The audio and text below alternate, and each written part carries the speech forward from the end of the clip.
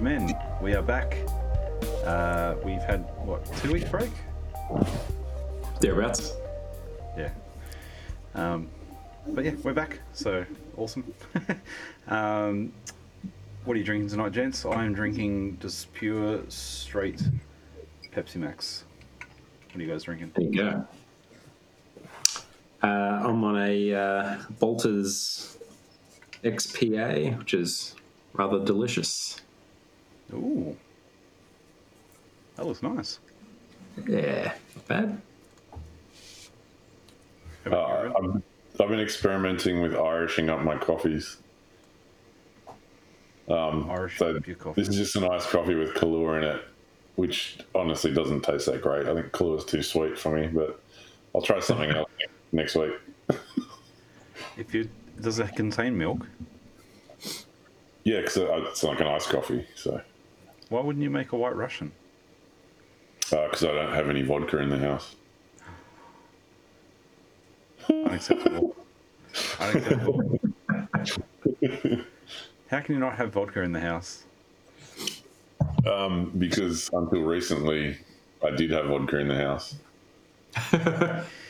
Look, I thought that when you bought a copy of any Dostoevsky book, it came with a bottle of vodka. Yeah, well, I should have got like 3 or 4 of those books. I should have got a 7 of them with my Christmas present. I got ripped off. Exactly. What's the deal with that? Okay, so Plato. Let's continue. I reckon we just jump straight in. And Let's do it. What paragraph are we up to on your version, Lachlan? Did you say it was 30? We're talking about? Yeah, but that's just that. That's my own notation, so take that as you will. Well, on our last episode, he finished his defence, and then now it fast forwards to after a vote has been taken Yep. Yeah. Yep. and he's convicted. That's helpful. For those reading along at home on the book, we're up to page 28, and it's the second last paragraph on that page. And while here, just shout out to Eli. Guys, you'll be happy to know. So, my friend at work, Eli, we got him a copy of the book, and it's got some signatures in there from the three of us, and he was super chuffed about that. So, yeah. Nice. So, yeah, it's that book. He has a copy. It's signed. As a happy guy. So I think that's the first official signed anything that we've done for anyone. Probably be the last two, but you never know. But that was pretty cool. All right, so I'll read. Should I read the first paragraph or the first two? Go first two. I think first two Yeah. makes sense. Yeah. All right, here we go. There are many reasons why I am not grieved, O men of Athens, at the vote of condemnation. I expected it, and am only surprised that the votes are so nearly equal. For I had thought that the majority against me would have been far larger, but now, had 30 votes gone over to the other side, I should have been acquitted. And I may say, I think, that I have escaped Miletus. I may say more, for without the assistance of Anytus and Lycon, anyone may see that he would not have had a fifth part of the votes, as the law requires, in which case he would have incurred a fine of 1,000 drachma. And so he proposes death as the penalty. And what shall I propose on my part, O men of Athens? Clearly that which is my due. And what is my due? What return shall be made to the man who has never had the wit to be idle during his whole life, but has been careless of what the many care for, wealth and family interests, and military officers, and speaking in the assembly, and magistracies, and plots, and parties.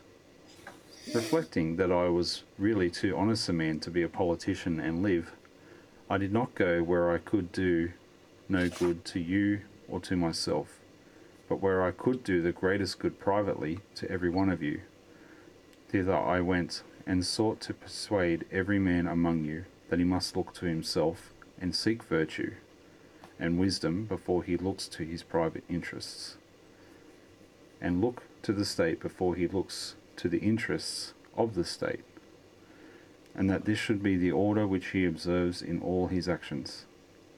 What shall be done to such an one?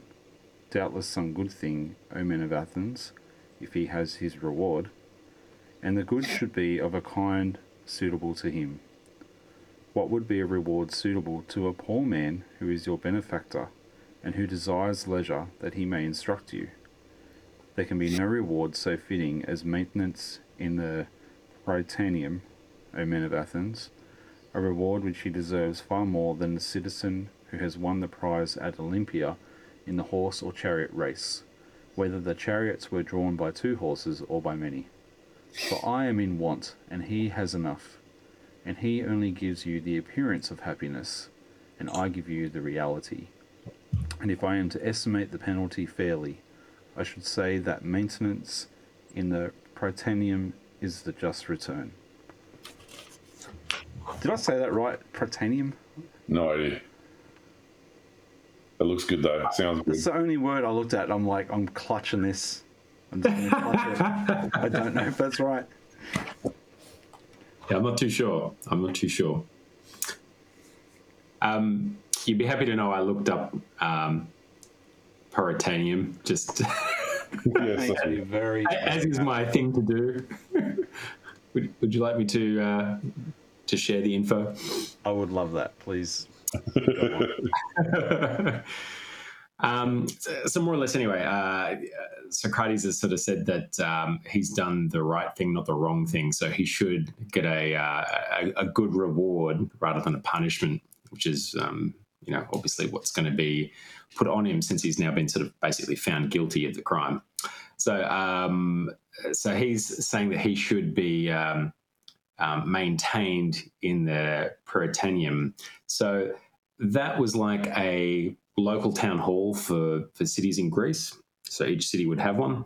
Official guests would be received there, and meetings and feasts would take place. So this was also where like the winners of the Olympic Games would go, and they'd meet and celebrate their wins, which is what he's kind of referring to. So effectively he's saying that the government should basically look after him and feed him in deference to his service. So, good old Socrates is looking for a free feed at the buffet again. So I feel like he's good to see he's true to form here. Yeah, he's like, my punishment should be a free feed and basically access to talk to anyone I want to, of high society. That's pretty much what he's asking. Absolutely. So I mean, that's like obviously like completely audacious, and he's either trolling the court and Miletus by like countering with like something that's like so absurd, or he's like completely believing his stance that I have actually done this good, and like that's actually something I think you should do for me. So Yeah. in any case, it looks like he's not really taking the charge too seriously at this point in time, and he's suggesting a buffet. So Yeah, I think he's definitely being a smartass, because right at the start there, he's like, I can't believe how the votes went. You guys only won by 30, and then he uses it to have another go at this Miletus guy. Like, yeah. he's just been on this guy since the start. Is there any depiction of Miletus? Like, I'm not sure, but from what I'm gleaning from it, there's like, they must have had a rule where if you don't get a certain amount of votes, you get fined for bringing a stupid thing before the court. And he's basically saying, if you didn't have these 2 chaps with you, Miletus, you would have just got fined because you're an idiot. He's giving it to him. I'm trying to find a picture of Miletus. yes, that's exactly what I'm trying to do. I don't know the accusers. Miletus. All right, let's see if there's a photo. Well, obviously not a photo, but let's see if there's an image of Miletus. Images. Oh, that's a great image. Was he getting kind of like hacked on for his looks at the start? I can't quite remember. I think we might have talked about that. Yeah. a couple of episodes ago. I think it might have been in the commentary of this book. Yeah. I'm not sure if there is, but there's some pretty cool pictures on the old Google. Oh my Yeah, goodness. this is There's like an I got- anime of Socrates. Oh, really? I'm I watching didn't it. know this was a thing. Let's watch it. I'm going to see if I can save the image to my desktop. So this is what my commentary says in this extra little book that I found in a secondhand bookshop on the death of Socrates. Yeah. Second class is represented by the man who actually brought him to trial. Of these, Miletus was a tragic poet, young, obscure, and unattractive in appearance. that's all it says about him. There you go. So can you guys see that? Yeah. Yeah, What's right. that? Oh, it's like a comic, not a cartoon.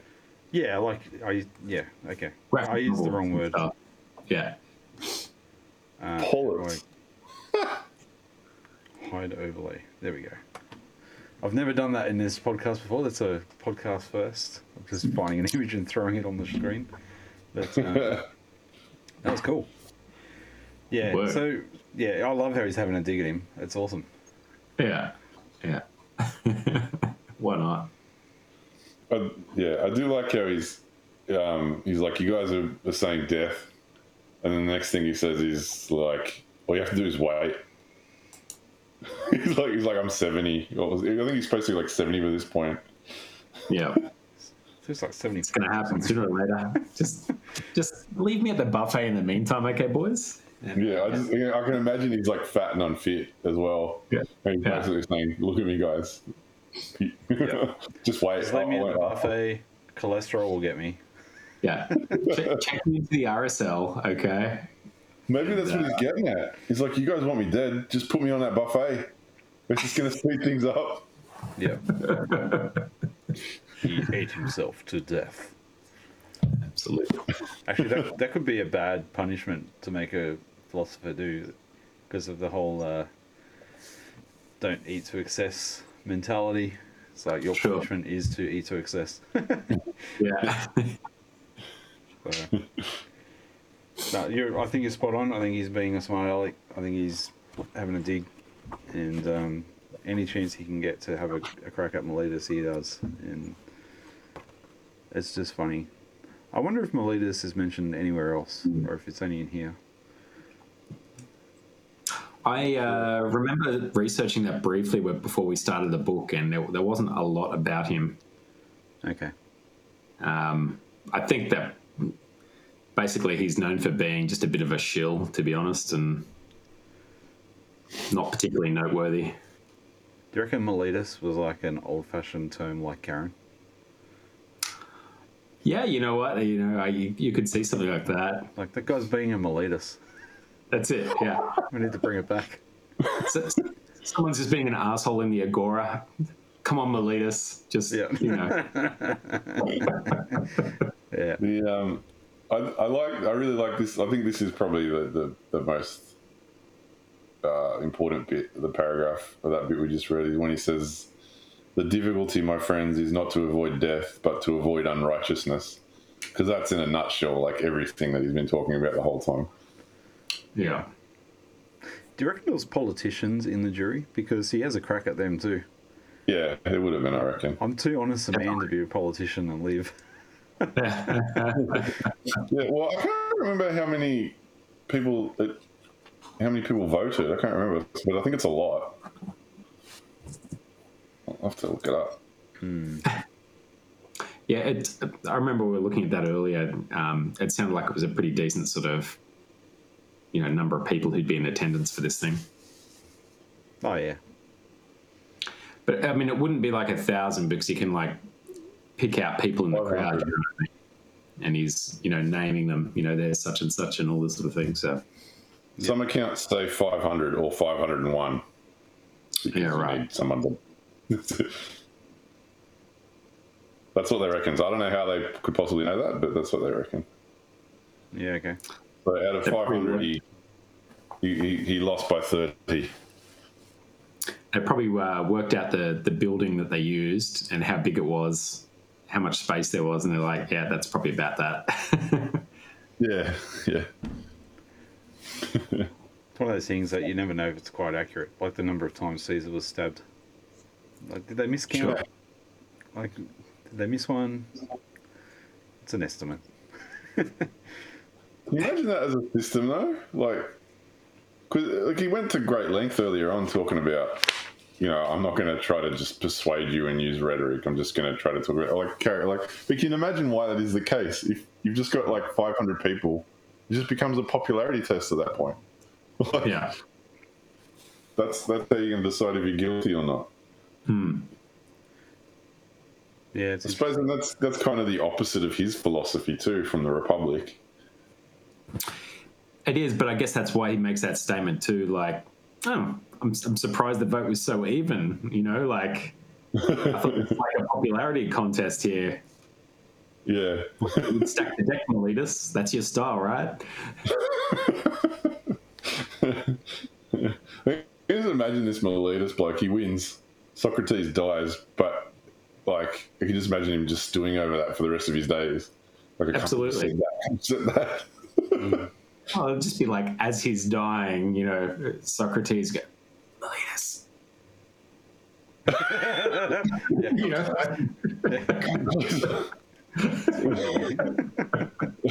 Or he just comes closer, and Miletus comes close in his face, and he just farts. He's like, oh yeah, pull my finger. Yeah. Miletus, pull my finger. Wow.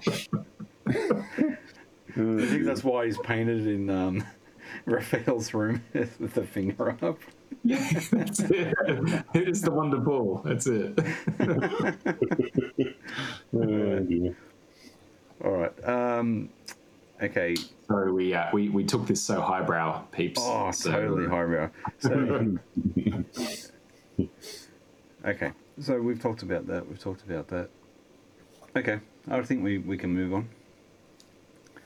We'll do the next paragraph. Let's go. Perhaps you think that I am braving you in what I'm saying now, as in what I said before about the tears and prayers. But this is not so. I speak rather because I am convinced that I never intentionally wronged anyone, although I cannot convince you. The time has been too short. If there were a law at Athens, as there is in other cities, that a capital cause should not be decided in one day, then I believe that I should have convinced you. But I cannot in a moment refute great slanders, and as I am convinced that I never wronged another, I will assuredly not wrong myself. I will not say of myself that I deserve any evil, or propose any penalty. Why should I? Because I am afraid of the penalty of death which Miletus proposes? When I do not know whether death is a good or an evil, why should I propose a penalty which would certainly be an evil? Shall I say imprisonment? And why should I live in prison and be the slave of the magistrates of the year, of the 11? Or shall the penalty be a fine, and imprisonment until the fine is paid? There is the same objection. I should have to lie in prison for money I have none, and cannot pay. And if I say exile, and this may possibly be the penalty which you will affix, I must indeed be blinded by the love of life, if I am so irrational as to expect that when you, who are my own citizens, cannot endure my discourses and words, and have found them so grievous and odious, that you'll have no more of them, others are likely to endure me. No, indeed, men of Athens, that is not very likely. And what a life should I lead at my age, wandering from city to city, ever changing my place of exile, and always being driven out? For I'm quite sure that wherever I go, there as here, the young men will flock to me, and if I drive them away, their elders will drive me out at their request, and if I let them come, their fathers and friends will drive me out for their sakes. Interesting. That kind of reminds me of that part in the New Testament where Jesus says you can't be a prophet in your own town or something like that. Do you remember that verse, Ruben? No, not off the top of my head. The the reason I know this verse, right, is I used to work under a guy. His name was David, and he was a legend. And I worked under him for 7 years as a safety guy. And then I wanted to move into operations. And he told me, you can only do that if you do it in a different building. And I was like, why is that? And he goes, well, when Jesus went to Nazareth, everyone said, oh, that's the carpenter. They couldn't see the Messiah. He's like, so you can't be a ops manager instead of a safety guy in the same building, because they're just going to look at you and see the carpenter. And I was like, I don't know if that's the moral of the story from the New Testament passage, but I get what you're saying. I'll have to try and find it, because yeah, it's. Anyway, what are your guys' thoughts while I Google that? It's pretty funny. I mean, I think, this passage, we are obviously talking about potential punishments and all that sort of stuff again.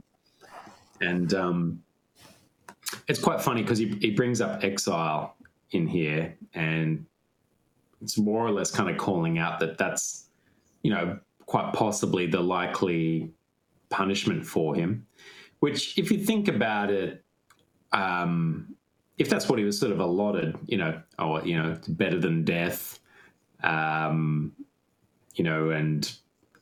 I don't know, he's trying to talk around some of those other sort of punishments, saying they're not a great thing, but he's basically talking them out of exiling him as well.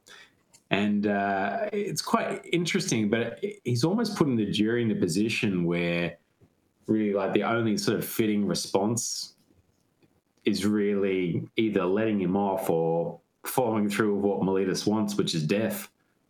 Yeah, pretty much. I think that's a good read on it. Yeah, it's I don't know. I mean, it's a funny thing to do, particularly where they've already found him guilty, right? Mm. So they're not going to let him go. So I don't know. I guess we're sort of fine.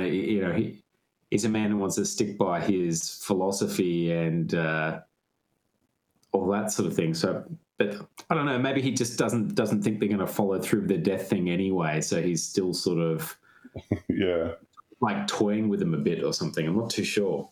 I don't know. What do you reckon? I do like how his reasoning around exile. He's like, yeah, you can exile me. And he's like, but why would I recommend that when I'm just going to do the same shit somewhere else and they're just going to do the same thing to me there? Yeah, he's like, that would just be irrational. Like, he's basically saying that makes no sense. I'm not going to suggest it. But yeah, you're right. He's basically kind of arguing that you're not you really don't have much of an option, you guys. But even with the fine, like, he's like, you could fine me, but I don't have any money. I can't pay a fine. Yeah, that cracked me up a bit. But there probably would have been people there that would have paid a fine, like, for him. I think he addresses that in the next paragraph, actually. Yeah, he definitely talks about that later. But yeah, look, in prisons, obviously, it's quite funny. Like, it's like, I'm not going there, like. Yeah, it's like, I'm too pretty for prison. Yeah. Actually, there you go. There's a meme we can do. It's Head of Socrates, too pretty for prison. Yeah. That passage I was talking about. Oh, sorry, go. Yeah. Yeah, the line too, I must indeed be blinded by my love of life. So he comes back to that again. It's almost like, it's like he's disregarded so much through his philosophy because he doesn't want to be dependent on it. He's like, I won't even allow myself to be dependent on the love of life because I think he sees that as almost like an affront to wisdom, which is pretty extreme, but interesting. Yeah, it's just like a detachment mentality. Yeah. That verse was Mark 6:4, which, again, podcast verse, got it on the screen. So it's Jesus said to them, a prophet is not without honor, except in his own town, among his relatives, and in his own home.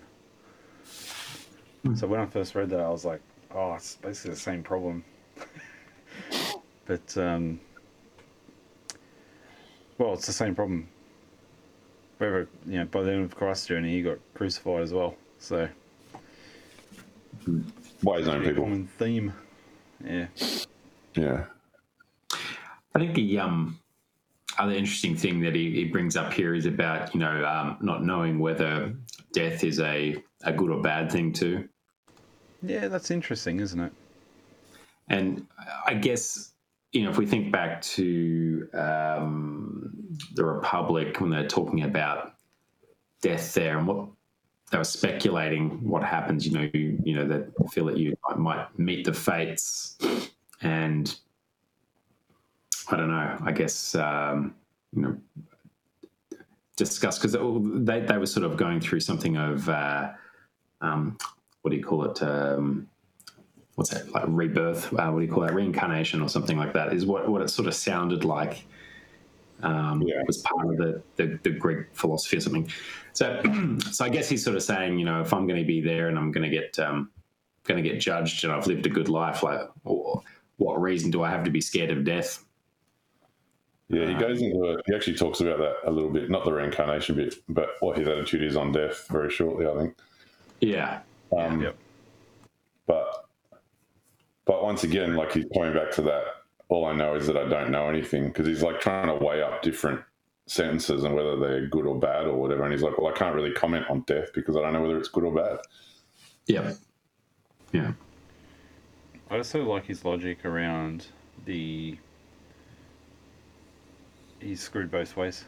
Like, if he tells the young blokes, go away, I'm not going to help you, then he'll get wrecked for not helping anybody. And if he does help them, he gets wrecked for helping people. Like, doesn't matter. Yeah, because he's going against the Oracle of Delphi and God if he doesn't follow through on his mission.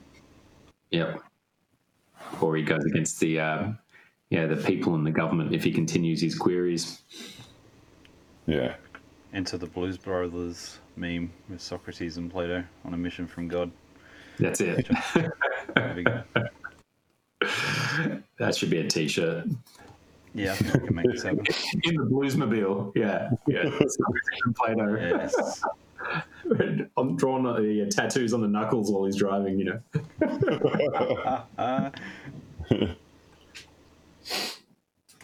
All right. I'll keep going. If you guys are happy. Yeah. Go for it. Someone will say, yes, Socrates, but cannot you hold your tongue? And then you may go into a foreign city and no one will interfere with you. Now, I have great difficulty in making you understand my answer to this. For if I tell you that to do as you say would be a disobedience to the God, and therefore that I cannot hold my tongue, you will not believe that I am serious. And if I say again that daily to discourse about virtue, and of those other things about which you hear me examining myself and others, is the greatest good of man, and that the unexamined life is not worth living, you are still less likely to believe me. Yet I say what is true, although a thing of which it is hard for me to persuade you. Also, I have never been accustomed to think that I deserve to suffer any harm. Had I money, I might have estimated the offence at what I was able to pay, and not have been much the worse.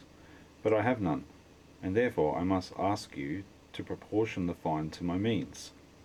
Well, perhaps I could afford a mina, and therefore I propose that penalty. Plato, Crito, Critobulus, and Apollodorus, my friends here, bid me say 30 minae, and they will be the sureties. Let 30 minae be the penalty, for which sum they will be ample security to you. Not that the currency means anything to me. Have you looked at that, Oswald? Yeah, I did. So there's 100 drachmae to the minia, and both were measures of silver. So you could have, 100 small pieces of silver that would add up to, one minia. I can't remember what the measure was, but there was a certain weight of silver that it sort of added up to for a drachmae and for the minia. So just to put it into context, so they were saying like I looked up a couple of sources, and they just said that a skilled labourer could earn 1 drachma a day, an unskilled labourer would earn half a drachma a day. And if you wanted to buy like a basic tunic at the Agora, that was like 10 drachma. And then if you wanted to buy like the fancy purple robes, like all the important people in the courts in Athens would wear, they would be something like 3 minia. So a ton more expensive. And there's a bit of conversation about like how big the divide was between the poor and the wealthy in Athens. But in any case, he's talking about something that was like 10 times a fancy robe. Was kind of what it was. So, for the average punter who doesn't have a lot of money, it's probably like a shit ton of coin. But for probably some of like the wealthy elites who are around Athens, it's probably not that big a fine, if you know what I mean. So, for Socrates, it's probably a decent lick of cash. So he's actually probably putting up something that's like would actually be kind of punishing for him, but he's probably thinking, I can probably snag that from my mates though, like because he's sort of implying that anyway, right? Like, you guys will pay me out on Glaucon. Well, I think he's saying if a fine were appropriate, he's like, I haven't got any money, but if a fine were appropriate, I think he's pretty much saying I'd give you all my money. Yeah. I think he's going back again to I don't care about money, so take it all if that will satisfy you. But yeah, you're right. Then he's like, but my mates have a lot more money and they're willing to put it up. Yeah, totally. Yeah. Smooshing again. Always, his mates are in the crowd. Go, come on, dude, fair go. Haven't you chariot the payoff yet, mate? Yeah. At this point, Plato exited the arena. No. Yeah. I don't know this guy. He's not with me. Yeah. I do like you guys. Couldn't Socrates? Couldn't you just like shut up? And he's like, nah. Yeah. Nah. Yeah. No. But he has another dig at him because he's like, if I were to, he's like, I don't know what to say to you because if I said to you that being quiet was disobedience to the gods, you wouldn't believe me because you just convicted me of being an atheist. So I can't say that to you. Yeah, you're right. Like he's not, reading that sentence on its own, you're like, yeah, actually, good point. But that's after that, that's a really famous line. That's like, the thing that you always hear attributed to Socrates. Yeah. The unexamined life is not worth living.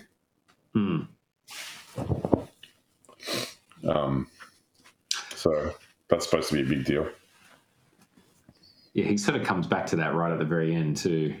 But I'm wondering if he's putting that in there because he's just said, well, I can't appeal to the gods because you don't believe that I believe in them. Yeah. So it's almost like a personal appeal is like the unexamined life is not worth living. And he's like, and if that's true, I really got very little to do with what the gods say. That's something that you've just got to confront yourself almost. I don't know whether that's where he's coming from with it, but... Well, I think he's just saying that like they're not interested in what the greatest good is anyway. So, like, why would they care about any of this stuff? Like unless I like bow down to I don't know and buckle on my beliefs or what have you, there's nothing I say that's going to change your view anyway. So, what do you want? You want some coin? Have some coin. Take my money. Yeah. It's probably a little frustration, but I mean, at the same time, it still sounds flippant to read. But maybe that's just how he's trying to point out, like this stuff's just not relevant, and I'm trying to do something that's more important than any of this bullshit that you're coming up with. But why am I trying to convince you? Like, you've already found me guilty of some trumped up BS. So I'm just... You're right, actually. in that context, it's almost like that second line is a dig as well when he says an unexamined life is not worth digging, because he's just said, you're not going to believe me about the gods and you're not going to believe me about this either. But what he's just said to them is you should take time to seek the highest virtue, which is, and you get there by examining your own life. And he said, but you're not going to believe that either. So yeah, he's basically just had another go at him, hasn't he? Pretty much. Yeah, I think so. Like, you're right. He's like, you guys don't care. No, but you care about money. So do you want money? Like, yeah. I think that's exactly what's going on. I didn't really see that the first time I read through it. That's clever. it's interesting. If you had to break it down, he's almost like saying, well, you don't care what the gods say, despite saying that everyone has to believe in them, and you don't care about what's good for you, despite knowing what's good for you. So do you want some cash? If I give you some cash, will you leave me alone? Will that make you happy? Like, it's very condescending in a way, isn't it? Oh, absolutely. I like it. Yeah. Any thoughts on that, Timmy? No, you're exactly right. That's what he's doing. The unexamined life quote is one that you do see a lot, and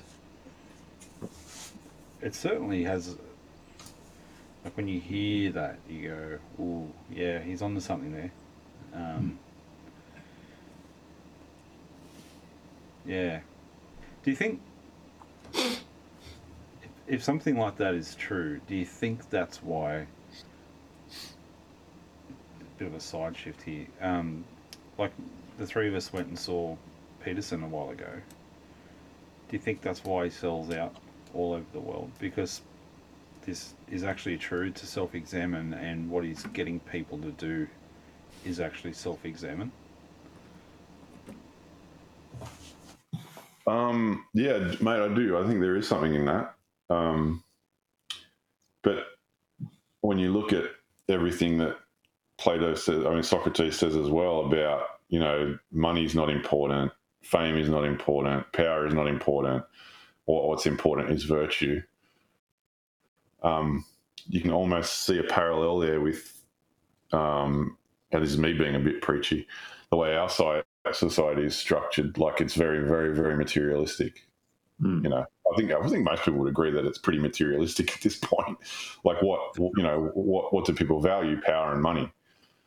So I think there is something in what you're saying there, because the attraction to something like those Peterson talks is something that's a little bit more akin to virtue, something that's a little bit more akin to a transcendent value, rather than money and cars and whatnot. I think people realise, or maybe people are realising, that those things don't satisfy. Yeah, I think so. Because listening to, like, Graham Hancock talk to Joe Rogan, his attitude is the thing that's wrong with the West right now is, and what his belief is, that he's been told through shamans, is that we've lost the connection with spirit. But I'm not sure that's entirely right. I think what am I trying to say? The religious experience, whatever it might be, generally speaking, is about trying to pursue something good and bigger than you. So maybe that's the same motivation. Do you get what I'm trying to draw? I feel like I'm drawing a stick figure instead of the Mona Lisa, but I'm trying to say, like, in spirituality you're trying to seek virtue, but in philosophy you're seeking virtue. Obviously, in the mainstream religions, there's the need for seeking what's virtuous and good. So, do you think that's just a part of being human? Is once you understand that you have to do that self-examine life, that you have to pursue something greater? That's why it's being misunderstood, maybe, as you need connection with the spirit, or a spirit. Do you think that's where the spiritual desire is coming from for people, for spirituality? I think it's just people um, looking for meaning in life, right? And realizing that they're not finding it in plastic success, and that there's something more that they want out of themselves or out of life. And, you might find that through spirituality and religion. You might find it from some elements of that from self-reflection and morals and virtue. And so I think, there's obviously, something that's calling to you there, whatever it is. I think I know how I want to say it now. So, like Karl Marx was really good at identifying a problem, and then his solution was garbage. So, and there's other solutions that are put forward by people for the same problems, right? And so I wonder if this is a similar thing where we understand material things aren't the answer, like getting, things that are produced like toy cars and real cars and all that sort of stuff. They're not meaningful at that level that we're craving or looking for. And so Peterson's coming to the table with, hey, all that stuff, you deep down inside, that's not meaningful. And people are like, okay, yep. And so they go, so this is my proposition. And then, and I think that's what I was trying to get at is, so then other people are like, well, what you need for there is to, go on a freaking DMT trip. And other people are like, you need spirituality. And other people are like, you need this. So I think it's just, that's what I'm trying to say is like, it's a good identification of the problem.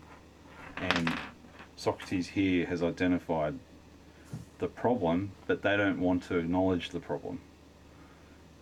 And so they're just doubling down and going, no, get wrecked. And that's why it's going, well, do you want my ones? Do you want my stuff? You can have my stuff. You can have my friend's stuff. Because that money, that stuff, it's not going to do any good for me. Because I know it's not the ultimate good. Do you think that I took a long way to get to the point, but I think that's right? Ruben, you look concerned. No, I do. I see what you're saying.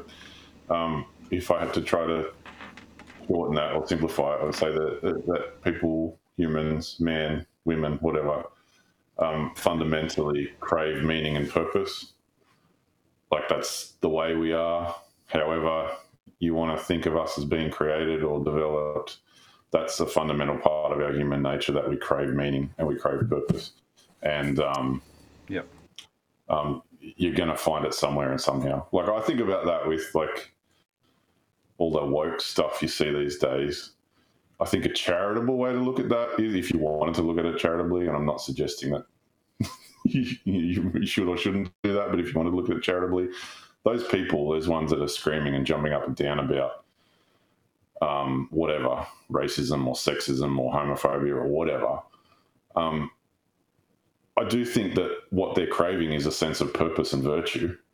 They're just maybe not, they're maybe just tilting at the wrong thing. They're just charging at the wrong thing.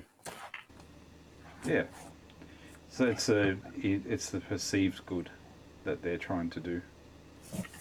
Yeah. And I think I sort of agree with you in the sense too, Timmy, that you're like, some people don't admit the problem at all.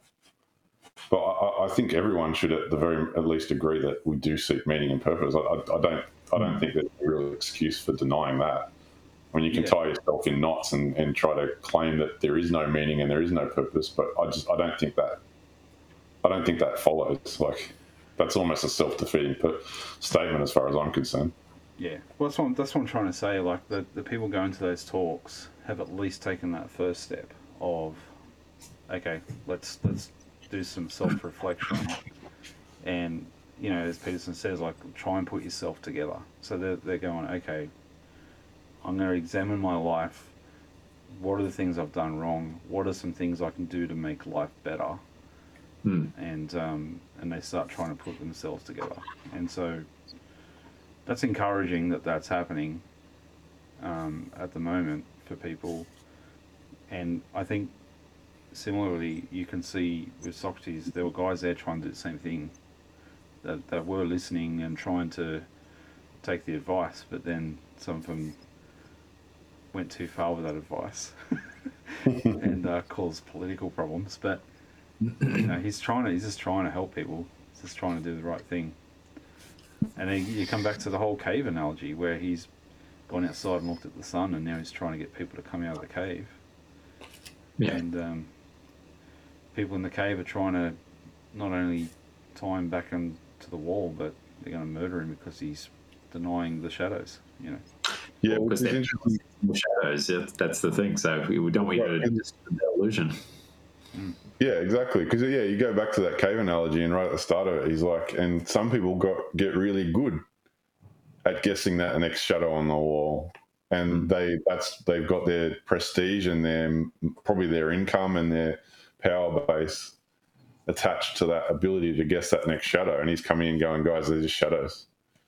And so you can imagine, you can kind of understand why some people will be like, don't really care that it's a shadow. This is how I make my money. This is how I'm, my identity is steeped in that shadow. So shut up, kind of thing. But it's also like their self-value and their self-worth is in those shadows.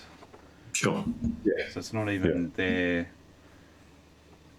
value to those around them, but it's their self-value. I mean, yeah, it's like waking up one day and realizing that everything you thought was important is suddenly meaningless. And for some people, that can put them on a journey of, okay, it's time to rebuild, and let's change the course and make some changes, and it can be a really good thing for them. And for other people, it's like literally the end of the world. And I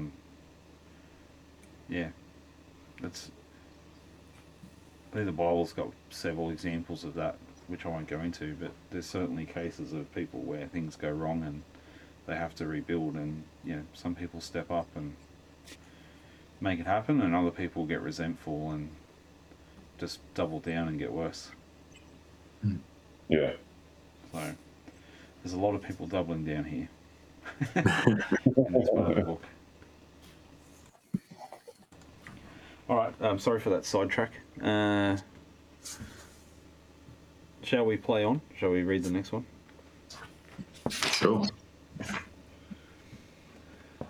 Okay.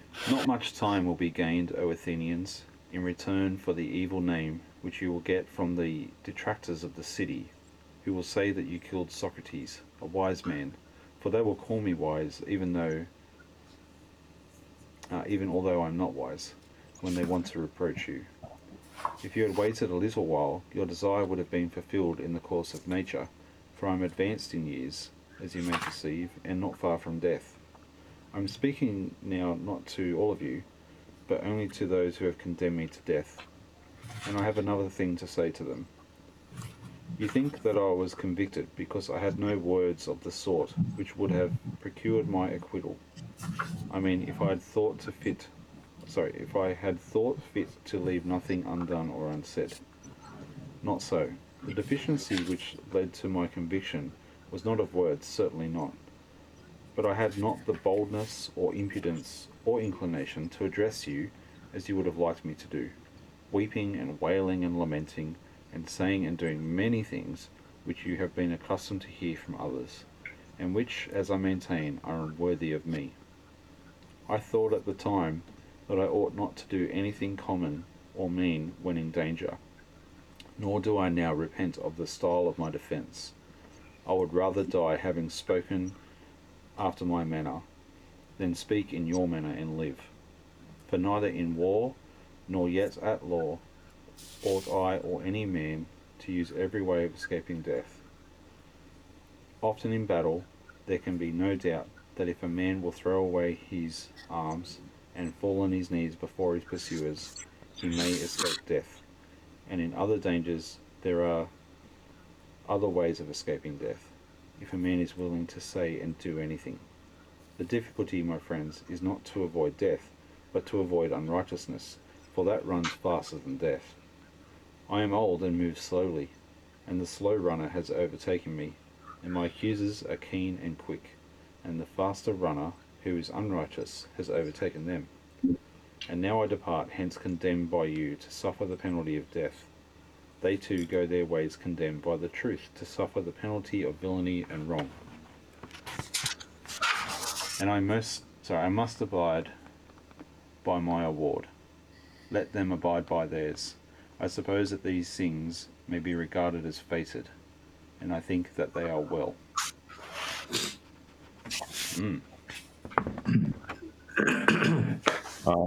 This is after they've just said, no, you can say what you will, death. So they've agreed that it's a death sentence. So this is what he said after they've said you're going to die.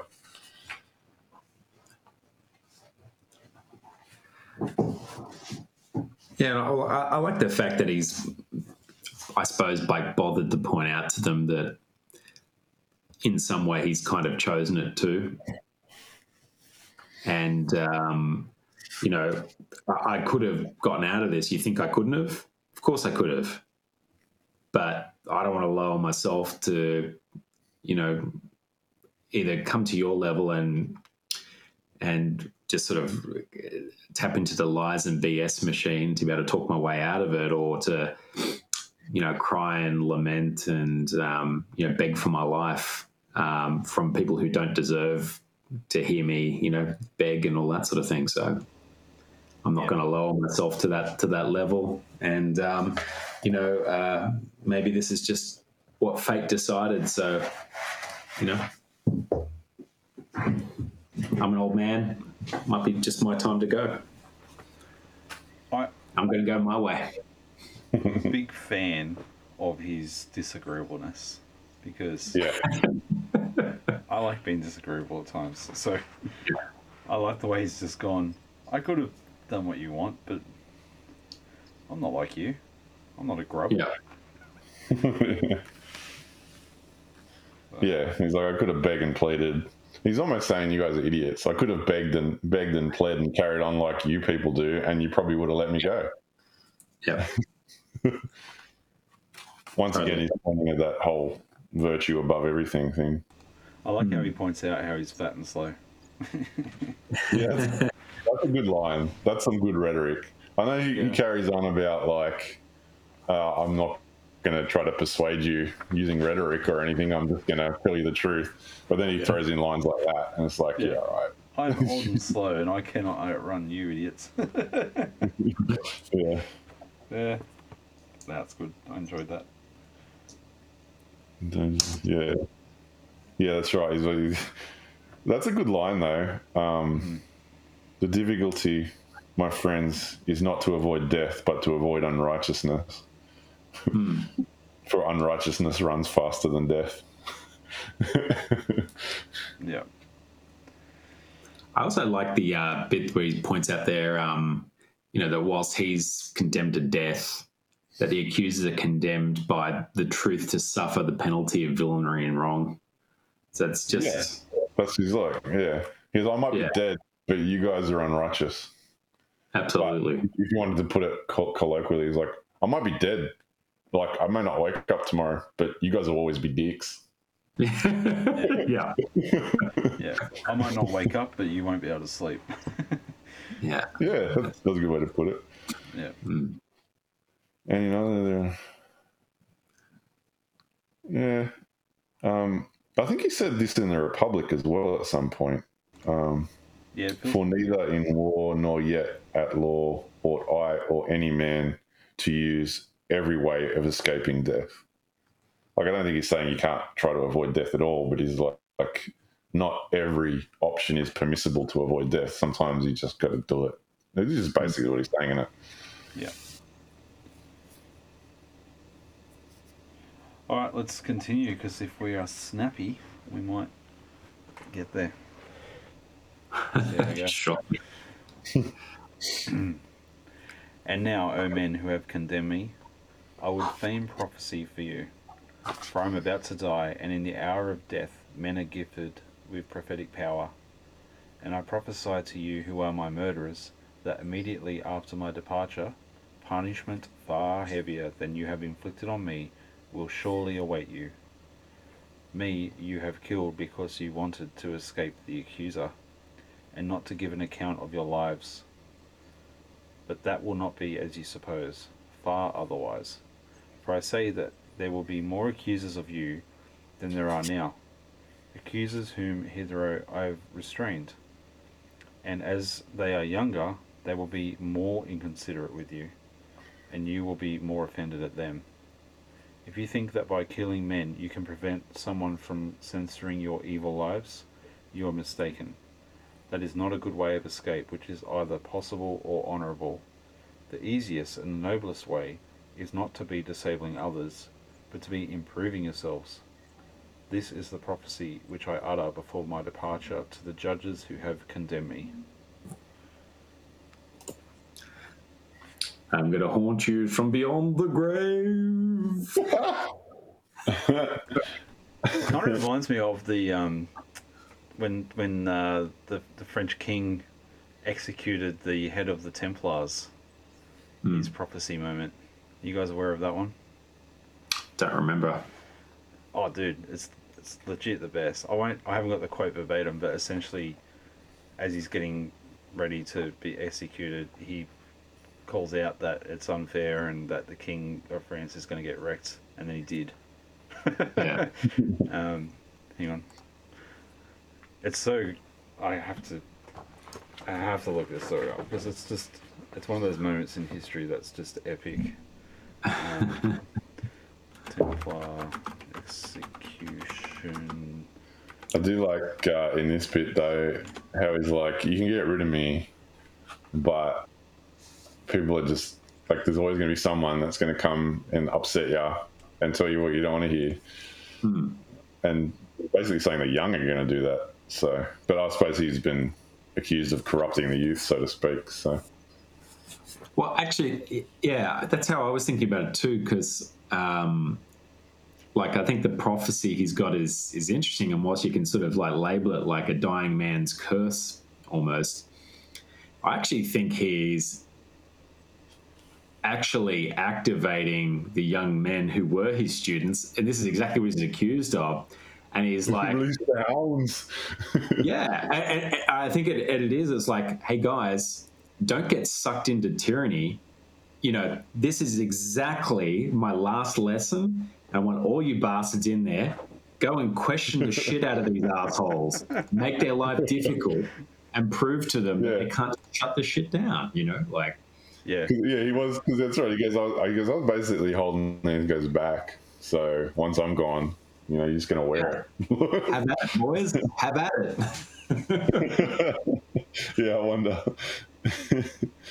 Right, I'm going to read out this prophecies of Jacques de Molay. Now, how true these are, I don't know. They're just historical cool things. So check this out. So, Philip IV the Fair, in the desire to destroy the Order of the Templars, burned the Grand Master of the Order, Jacques de Molay, and the 37 Knights of the Order accused of heresy at the stake, who so happened to have a similar wealth value of the king, which he took. When the Grand Master saw the stake, he asked his executioners to face him towards the cathedral. Please let me join hands for one last prayer. I'll die soon, and God knows it's unfair. But I tell you that this misfortune will fall on those who unjustly condemn us. So, addressing the Pope Clement, he said, you will die within 40 days. Clement V died 33 days later. The second one he said was to King Philip of France, known as the Beautiful. He said, you will die by the end of 1314 that year. Philip died on November 29th, 1314. Addressing the French monarchy, he said, the French royal house will definitely fall within the 13th generation of Philip IV. Louis XVI was effectively the 13th descendant of Philip IV and the last king of France. And the last one was, interesting. To the papacy, this will end within 700 years. And it said to death by the year of 1314, both Pope Clement V and King Philip IV only reinforced the common idea that he'd fallen victim to injustice, blah, blah, blah. So yeah, it's pretty weird that, like, that's the legend. The legend is he called out to these two guys that have just shafted him, the Pope and the King. You're both going to die for this injustice. And it happened. Yeah. That's pretty funny. I think it's also the reason for Black Friday. Oh, okay. It's either Black Friday or Friday the 13th. Actually, I think it's Friday the 13th. Okay. Friday 13th. Yeah, on the 13th of October 1307, scores of French Templars were simultaneously arrested by the agents of King Philip, later to be tortured and killed. Friday the 13th. That's where the whole it's an unlucky day thing comes from. Yeah. Anyway, sorry for that sidetrack, but that's what it reminded me of. When I read that, I'm like, oh, I've read something like this before. But my question is, because I don't know this outcome, was he right? Did they come after them hard? I don't know.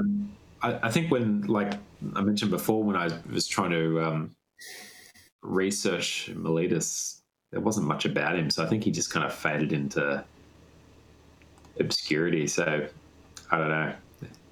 Maybe this did sort of like seal his fate, so to speak, and like whilst he got the judgment he wanted to get, Socrates put to death, maybe everyone just thought he was a bit of a tool after that, and he just kind of dropped out of the main circle or something. Not sure. Well, Yeah. I mean, Socrates got the last laugh because everyone knows who Socrates is. Nobody knows who Miletus is. Yeah, that is true. True. There's some pretty interesting stuff here too. Like, if you think that by killing men you can prevent someone from censoring your evil lives, you are mistaken. Like, I know he's specifically talking about his buddies coming and questioning him, the younger the generation, but there's something in that too. Is like, you can shut people up, but that doesn't change what you are. And if that's not relevant for today's society, I don't know what is. Yeah, absolutely. And I think he did put in that, I can't remember where that bit was, where he put that barb in there about that they need to still, take a look at themselves. Yeah, the easiest and noblest way is not disabling or silencing others, but it's improving yourself, which is kind of almost what you were saying earlier too, Tim, when you were talking about that Peterson stuff. Yeah. What is it? Yeah.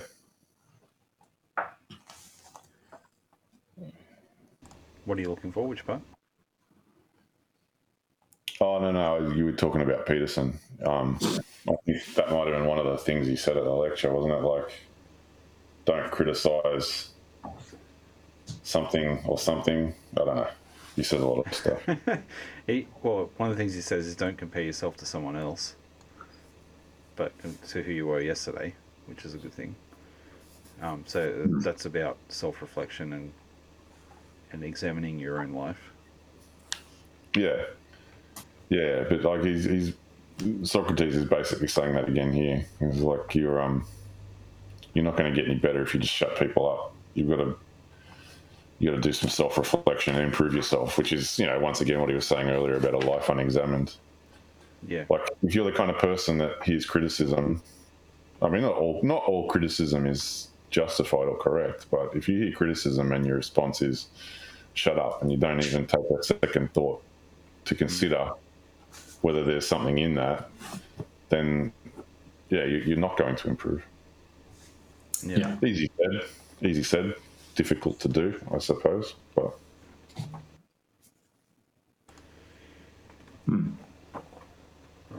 do you think he's almost like, I know it's called Plato's Apology, but when it gets down to it, it's basically he's basically explaining why there are some people you shouldn't apologize to. Oh yeah, completely. More or less, yeah. Well, I know apology can double as a term for explanation, I suppose, but I think there's something in that too. Yeah. That definition would make more sense. Yeah. Well, I have a question for you guys. We still have a whole page to go, and we're in over an hour. So, do we do like a longer episode, or do we pause and complete next week?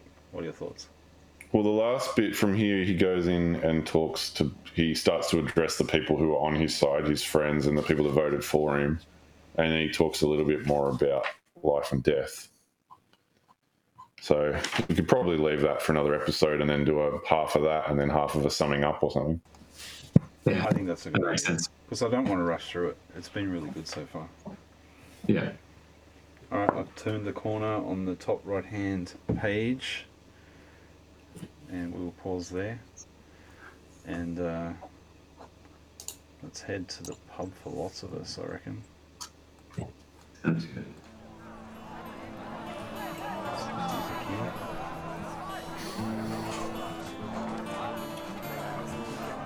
Yeah, so lots of us.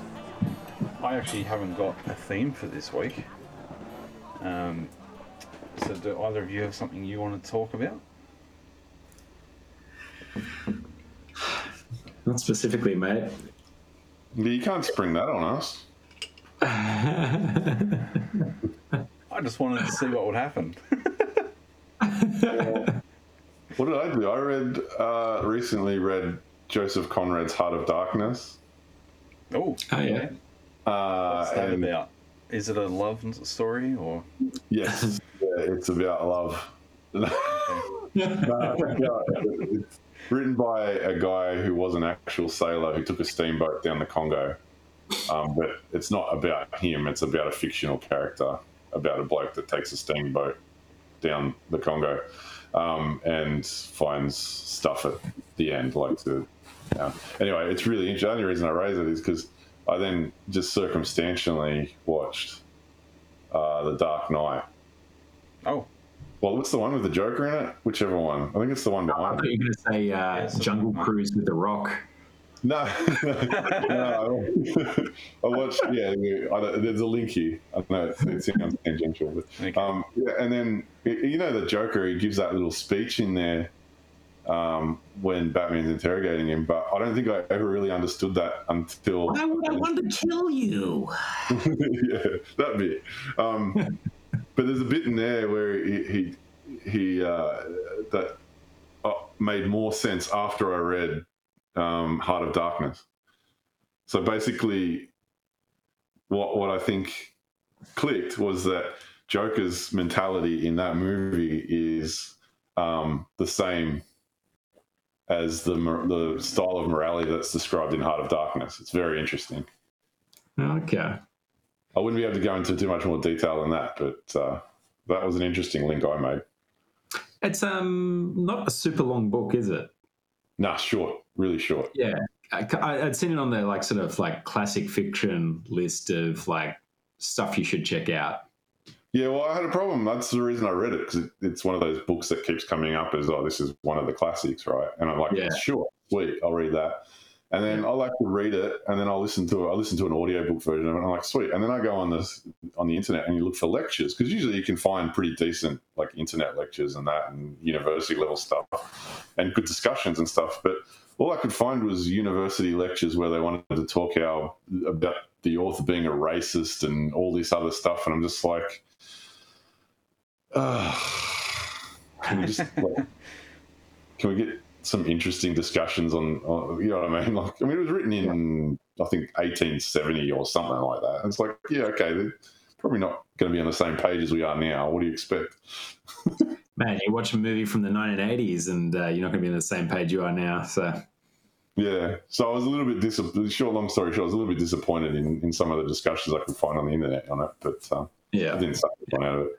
I did then go and watch Apocalypse Now, which is based kind of the themes I've translated into that Stanley Kubrick movie, which is about a boat that goes down a river in Vietnam to find someone. So that was interesting. Very different from the book, but interesting. Peter's done a lot of commentary on that, though. I think there's Yeah, there's a Reddit post or a Quora post about someone discussing this and how much Peterson's looked into it. Into what? Sorry. Into the Heart of Darkness. Oh yeah, right. Yeah, maybe I can find some lectures by him or something like that. Yeah, I think so. Because he talks about that quite regularly. That The Dark Knight, that is a fantastic movie. I'm just going to quickly flick to this. It's going to quickly what? Oh, hang on. So you've also got two of my other favourite movies behind you. You've got Thor Ragnarok, which is... I love that. But Blade Runner 2049... Oh my gosh. We could do a whole episode talking about that movie. Maybe we should one time. You know, the funny story about these posters, they're not actually chosen for the movies. What happened was we painted the walls a certain colour, and then we got a lounge, and we put the lounge in. It didn't work with the walls, so we needed a colour palette to break it up. And then we liked the colour palette in the Ragnarok poster. We're like, that's exactly the colour palette we want to match the cushions. We're like, but we can't plaster that right across the wall, so we need something to break it up. So we're like, oh, that one in the middle, that will break it up. And then the one on the other side was like the exact same color palette.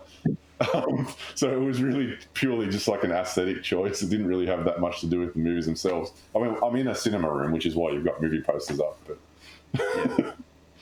I'm glad to see great. you. Oh, yeah. That Blade Runner movie, I think I've watched it through, it has to be 5 times.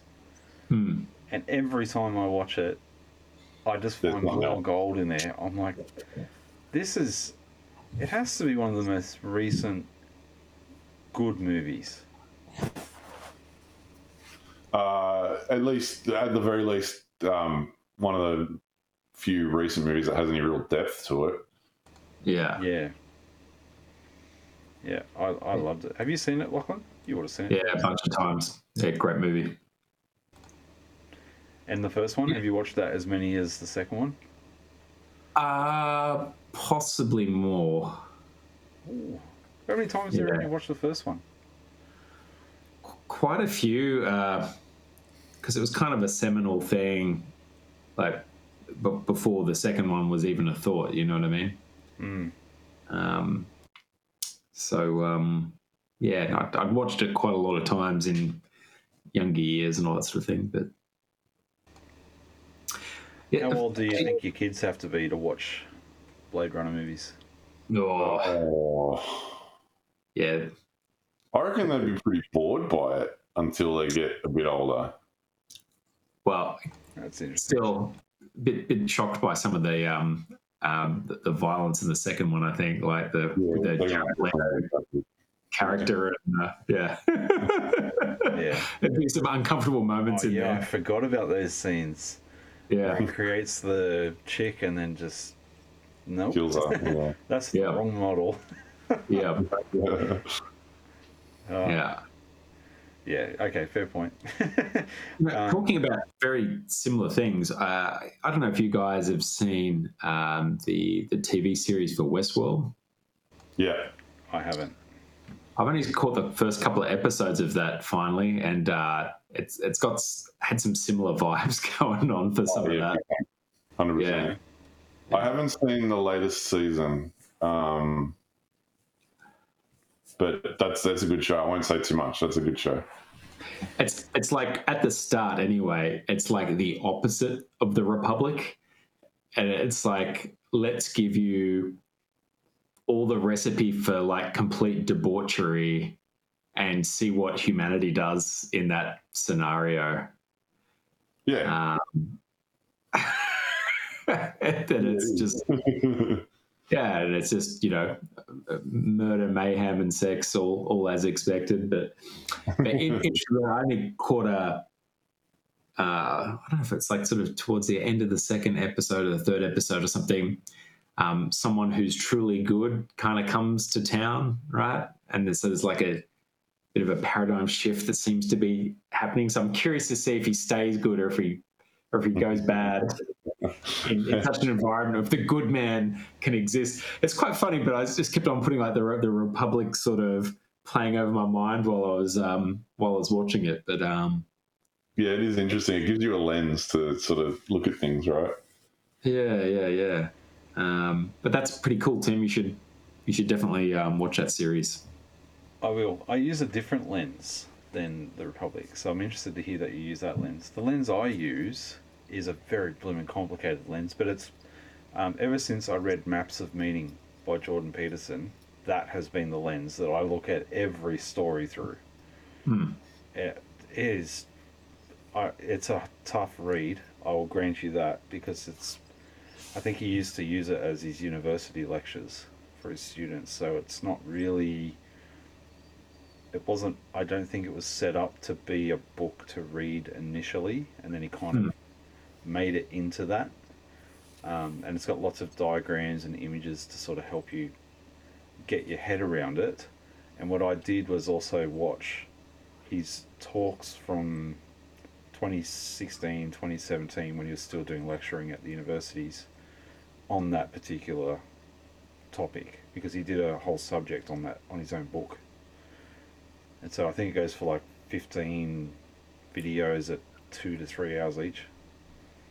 Like, just super extensive. And what he tries to look at is tries to define what makes a good myth and what makes a good story, and works through different examples that people are aware of, like Pinocchio and Harry Potter and Star Wars and all that sort of stuff, and points out like what actually makes a good hero's myth and what is good mythology. And it's epic. It's really good, but geez, it took a long time and a lot of investment of time to read that sucker, because it's massive, and then to what goes with it, it was massive. Yeah. But it just changed the way I look at everything. And it helped me understand why new movies suck. Yeah. Because they don't get it. They don't understand. That's why the new Star Wars movies were garbage. Yeah. But Mandalorian works because they stick to the old formula. They don't try and do this new crappy postmodernist formula. They do the proper hero myth formula, and it's great. Yeah, Lucas apparently read a book that sounds similar to that. I can't think of the name of it, but it's a really famous book that essentially talks about the perennial myths. Sounds like a similar thing to what you're talking about. He's like fully if I can remember his name, I'll let you. mythology, isn't he, George Lucas? I thought he did like a full degree in it. Yeah, probably. And there's some famous book that a lot of those people from that era were interested in. If I can think of it next week, I'll let you know what it is. I can't think of it off the top of my head. Yeah, cool. Well, one more movie to discuss before we wrap it up. The other movie for blowing children's minds, and I mean teenage children, is I got my son, he watched Inception with me a week ago. He was just like... and he just kept getting to the next question, like, what if he's not awake? And I'm like, yeah, that could be a problem. And then I realised the thing about the spinner, that he walks away from it, and he's like, he didn't keep his totem. I'm like, yeah. Why? Why do you think he didn't keep his totem? And he's like, I don't know. I'm like, maybe he didn't care. Maybe he finally got what he wanted. And so he's like, I don't care about that anymore. Been a while since I've seen that one. I have to refresh my memory. Yeah, I'm a bit the same. Good. It's so good. I'll have to check it out again. Oh, I just figured out what that book was. I was thinking of Joseph Campbell's The Hero with 1,000 Faces from 1949. Very similar to, I don't know whether it's similar to that Peterson book, but it's a similar idea about what makes a good myth and thing like that. And apparently George Lucas was really influenced to it. So like all those basic mythological ideas from Star Wars apparently came from that cat. Interesting. Allegedly. Yeah. No, it's good. All right, well, we'll wrap it up there, I reckon. because we're almost at an hour 20. It's a big one. But one more, I reckon. One more. And then that's our third one done. And we'll have to decide what to do for number 4. Absolutely. Right. Yeah. Told you we wouldn't be done today. All right. Remember, the Republic wasn't built in a day, and neither is getting through the last 3 pages of this book. And I'll catch you guys next time. Thanks for joining us. Please. Lachlan. Thank you, Ruben. See you guys.